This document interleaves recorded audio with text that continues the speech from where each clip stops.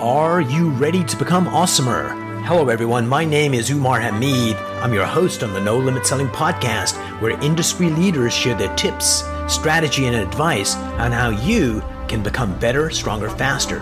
Just before we get started, I've got a question for you. Do you have a negative voice inside your head? We all do, right? I'm going to help you remove that voice in under 30 days guaranteed. Not only remove it, but transform it. So instead of the voice that sabotages you, there's one that propels you to much higher levels of performance and success. There's a link in the show notes. Click on it to find out more. All right, let's get started. Hello, everyone. Welcome to another episode of the No Limit Selling podcast. Today we have Nick Monteleone, the big Monty, here with us today. Thanks so much for being on the show. Absolutely. Thanks for having me. It's great to be here. So what's interesting is real estate, like everything else, is all about relationships and how we connect with other human beings. So tell me about a realtor you met that helped you redefine what real estate was. Like there's so many, there's hundreds of thousands of realtors. Throw a rock at a networking event, you'll hit 5 of them. But some are exceptional that kind of speak to you, that kind of give you a sense of, this is a noble profession, or this is a profession where you get to help a lot of people. Was there one such meeting where you went, that's who I want to be? Yeah, absolutely. Umar, you know what? I have actually, fortunate for my end, I have quite a few mentors that are part of my life in this business. One, the most important being my father, my dad, Joe. He's the broker of record, the owner of the company. Thank God that he's so forward thinking and so advanced in his approach in business. He really embraces technology, but yet he's got the old school style of business, right? Where relationships is key and communication with your clients and your friends and your sphere of influence is key. So really kind of focusing on what he's done in his business and learning off of what he's learned and experienced in his time is really a huge asset for me, right? So, he's definitely the top of the, influence pyramid for me. And then, of course, I've met, a bunch of my colleagues, even Right. Just great people. And you learn little bits and pieces from everybody, right? And I mean, there's different ways to do business. There's not one way to approach this industry. There's not one way to conduct yourself as a professional. Some people are, just work differently than others, and it works for some, it doesn't work for others. So you really have to find your own style and your own approach, but learn a little bit from everybody. And the key player in that obviously is my father as well. Brilliant. And so are you part of a team, or are you like a solo practitioner?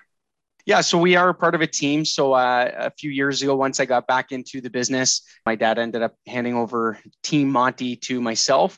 From that point, we just kind of reinvented ourselves, hired on support staff to kind of help us with the back end stuff, marketing, that kind of thing. And so now we have myself as essentially the team lead, my father, Joe, my mom, Josie, and my sister-in-law, Bianca, who just recently joined as well. And then we have the support staff, again, behind us to kind of make sure that we're, in tip-top shape and performing to the best of our ability for our clients. So yeah, it's been great. So talk to me about the team dynamics and how do you curate it? Because it's something you can't leave to its own devices. So there has to be a conscious effort, especially when you start getting non-family members coming on board. If you decide to do that, culture is key, but it can't be left to its own devices. It has to be nurtured. So kind of your thoughts on that? 100%. And actually, I personally learned that lesson, by, I guess, putting my hand on the fire. You try to automate your business to a certain extent in any business, right? Automation is great, but I really realized quickly that you can't automate real estate entirely. We tried to implement a lot of systems at the beginning, and it just felt, although people were being, reached out to and touched, it felt automated. And I feel like they felt it was automated as well. So we really stepped back and reanalyzed our operation. And although valuable, although important, certain automated portions of your business, you can't forget that human touch, that human communication. So I've reverted back to personal calls to each one of my clients to make sure that they're, being cared for, that their answers are being, addressed, or that their questions are being addressed. But we rely on the automation part of things to keep our systems and keep us in line, right? So a few automated emails will go out, but it's always followed up with a personal touch, a personal, contact. And it's important, right? You can't automate this business. It's not a set it and forget it kind of thing. Things are changing. People's intentions are changing. The requirements or requests are changing. So we have to be on top of that. And you're not going to do that with an automated system. Right. And I think more and more automation is coming in. And at the best case, it augments the realtor and Hmm. allows them to leverage time and also increase the touches with their clients. But at the end of the day, it's a human to human connection. 100%, 100%. And like I said, technology is obviously extremely important, and we do rely heavily on systems. But I think you're 1,000% what you said is accurate, where you have to keep that human to human connection, the phone lines open, the text messages open, and just be there for them when they need it and how they need it. So, and it's tailored to everybody, right? I mean, everybody's different. Some people need less care, some people need more care, and you really have to understand your clients and be there, listen to what they need, and it's a big part of it. Brilliant. So the simple words you said, which is really hard to do, listen. And also ask, like if you don't know, ask. So how do you ask your clients how they need this relationship to go? Or do you ask that? Or do you just kind of divine it with your powers? Ooh. No, 100%. So actually, before I start working with a buyer, I'll take a buyer as an example. I have what's called a buyer consultation, and it's a meeting designed to really ask an abundance of different questions that we've kind of have laid out. Just hear their story, and I often start that buyer consultation to ask them, what are you looking for? What do you need? What is it that you are looking to achieve? And then I start taking my notes down, asking further questions depending on where that goes. And again, that's a big part of it. Same thing with the selling end, right? Sometimes a seller, of course, they all want to sell, but sometimes they, won't budge from what they're looking for, and they just want it done a certain way. Or if they want something tailored, Nick, I like, I've seen this type of advertising. Can you guys do this? Of course. Yeah, we can do anything you need. So we make sure that we're getting the feedback from them too, because, at the end of the day, there, like I mentioned earlier, there's not one way to do this business. There's not one way to promote a listing. There's not one way to help a buyer. So by all means, if there's something that a client needs specifically, we hear them out, and we're happy to make sure that we tailor our services to meet their needs. So in this day and age, data is readily available, but what isn't available is insight. So how do you look at the data for a client and give them the insights they need to make better decisions? And how do you let your client know that, this is the value add you're adding? Right. So insight in regards to the market, you're saying? I need the market. Like, here's the data of the market. These houses sold for this happened here, but the market's changing. So sometimes you get to look at the data and where trends are heading and give your best guesstimate what's going to happen. Whereas a layperson, I'm just a homeowner looking at the newspaper. I have this level of, I can read the data, but you can make sense out of the data. So talk to me about how you communicate. This is why you're hiring me. Absolutely. Yeah. So I'm very reasonable in my approach in regards to my advice that I give people in where the future trends are going. We know where the market is today. I mean, we have, statistics. I have stats printed out like crazy on my desk, and I always have, numbers ready. That gives us an indication of where we were. So, we know where the market is today. We know where the market was yesterday. We can only do our best guess as to determining where it's going to be tomorrow. Now, those are just, assumptions. Those are just predictions. Those are, we're looking at market indicators. Predictions. Exactly. Right. At the end of the day, we can do our best guess, but you have to be careful. And I think this is a key thing as a realtor. You have to be careful on the advice you're giving people, because if they take that advice and rely on that advice and the advice is wrong, who's at fault? Who's responsible, right? So I always throw out a disclaimer to my clients to say, listen, we know where we are today. We know where we were yesterday. If you look at things, if they were to continue, this is where we expect to be tomorrow. But be careful. At the end of the day, you don't know what tomorrow brings, and markets always fluctuate. You look at stocks, you look at housing, you look at anything. There's always changes that evolve that were economists tried to predict, and they were wrong. So realtors are no different, right? So we can look and guess at, take an educated estimate, an educated guess as to where it's going to be. But at the end of the day, the market changes, and there's external factors that influence, the trends. And we just got to be mindful of that. So I always err on the side of caution with my clients to tell them what I think, but also just know that there's 1,000 different ways that tomorrow could unfold. So definitely. So how many transactions are you guys doing a year right now? Ooh, that's a good question. So right now, I'd have to guess that we got to be at about 30 transactions, give or take. Right. So you got still mileage to go. So probably another 20 plus transactions to go by the end of the year. For sure. Yeah. Absolutely. So are you guys looking to grow?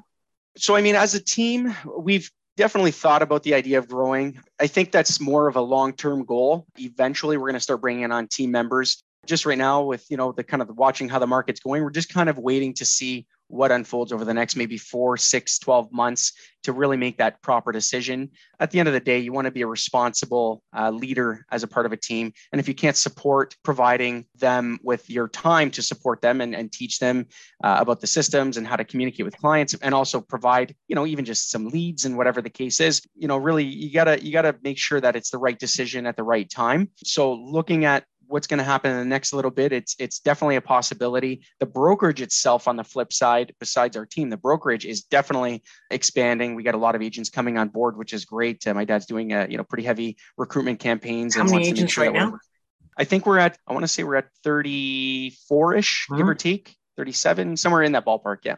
So how do you define yourselves, like the brokerage? Because it's like, I'm a Century 21 office. It's like, who cares in the grand scheme of things? Because Century 21 offices are all different. So what's the feel that your family's trying to create in that makes it attractive to people? Say, oh my God, I found the right one. So what's the vibe you're looking for? And that's the biggest challenge, especially, I say, especially since COVID. It's really made everybody reinvent themselves and embrace technology more than before. And one thing that we've always done, even leading before COVID, was embracing that technology. And it seems that a lot of people have decided to kind of embrace the same and kind of, somewhat catch up. But we're always looking beyond the curve. We're always looking to see, okay, this is where we are today, but where are we going to be in a year, 2 years, 5 years, 10 years, and see where, some of the new changes are going to be, see where we can reinvent ourselves. Now, that's a big part of your tomorrow's business. We also put together an amazing presentation for our clients, whether they're looking to buy or sell. Mm-hmm. And it comes down to sometimes not even just, expensive technology or crazy systems. Sometimes it's just answering questions and having information laid out. And it's amazing how many, realtors or professionals in the business don't have just simple explanation of, allocation of funds after the transaction, or what to expect when purchasing and other costs associated with purchasing. So I find it's a combination of providing our clients with that information and also, backing it up with the proper support systems and technology, especially for listings, right? People want to make sure that they're getting, the professional photos, sometimes twilight photos, depending on the property, virtual tours, videos, all of these things is what separates us from, maybe somebody who doesn't embrace technology, right? So, and those factors, if you think about it, people are buying their houses online. People are looking and shopping on their phones. People are looking online on realtor.ca or different websites. Unless your presence is strong and your presentation is 100%, all it takes is a split second for them to jump from your listing to another. Absolutely. So you need to capture everybody by using different methods of advertising and different presentation styles. So brilliant. So where are you looking to grow as a leader yourself? Because, you're going to be expanding your team and you've got a certain skill set right now. What else are you trying to bring on board to make you better, stronger, faster? Absolutely. So we're always looking at different programs and technologies, even looking at our, some of our competitors, right? Because I was thinking very much Nick. What is Nick doing to be a better leader? That's essentially it. I'm literally, I research every day. Nice. I'm looking at what's happening. I'm always, even just, more of the core details of real estate. I'm always doing a little bit of research. If I can look up case files, look up different scenarios on whether it be Rico's website or whatever the case is. I'm always trying to dig and learn and find out new information for myself to make sure that when a question gets thrown at me, I can answer properly, remembering the lesson from somebody else, right? So that's important, right? You got to learn from other people. At the end of the day, that's how business is done. That's how life is done. But I'm always, plugging away at researching and learning what's new and what's out there for myself, not only just my team, but for myself, myself as well. So you've come across a lot of realtors, and there's, 30 plus realtors in the brokerage. Where are some of the areas where realtors struggle? I think it comes down to implementation of systems and trying to do it yourself. That's, I'm going to put that first, doing it yourself. When I first started in this business, luckily at the time I didn't have, kids. Actually, my first son was just born, but I was able to allocate a lot of my time to the establishment of systems and, presentations. And right. I'm talking, I was at the office at 5, 6 in the morning sometimes, and I wouldn't leave sometimes at night till 10, 11, 12 o'clock at night. Wow. that's not sustainable, Yeah. you know, and I think the average realtor, high majority of realtors are fearful of spending the money to hire an assistant. That was the major factor that catapulted our business into the next level. As soon as I could have assistants with other things that I don't necessarily need to do, but I need implemented, that was the factor that allowed me to focus my attention now into other areas that, things I wanted to do, but never had time. But the detail is important, right? The fine details are important in business. So it allowed me to focus my energy in other areas. And so I think that's the biggest factor, is having a support system of, whether it be administrative staff, and also the embracement of systems and technology as well, right? I have an amazing CRM system that I use. Again, it's expensive, but you have to do these things. You can't make money unless you spend money. I'm going to add something to that. Your CRM system, whichever one it happens to be, is probably the cheapest thing you've ever done if you use it. Yes. If you spend the money and you're not using it, then of course that's going to be a waste of money. So you get a system, use it. So talk to me about fear and real estate, because oftentimes you have realtors that are really good in these areas, but there's one area where fear comes up and they shy away from that, and that has an impact on their earning ability. So where do you most commonly find fear in realtors? Like in which areas? Yeah, for sure. So I think there's a lot of fear in a lot of aspects. Communicating just with people in general sometimes can be a very intimidating situation, especially if you just lack personal confidence or whatever the case is. It's a very alpha type of a business, of an industry, where you have to be a leader, you have to be confident, you have to be able to be willing to compete and, strive for that next business, right? That next client.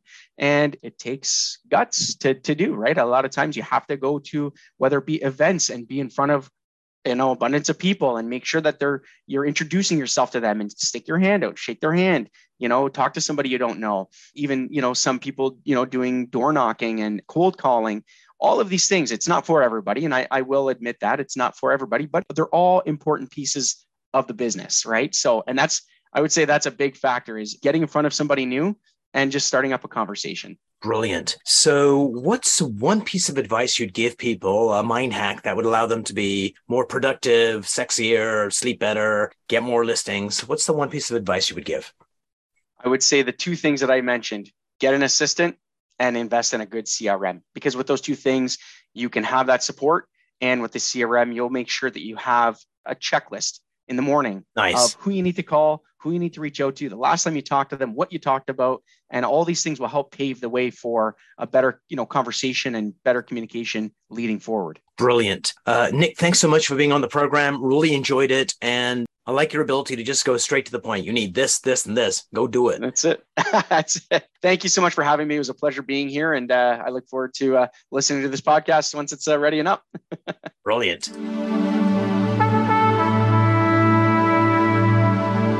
If you enjoyed this episode, please go to iTunes and leave a 5-star rating. And if you're looking for more tools, go to my website at nolimitselling.com.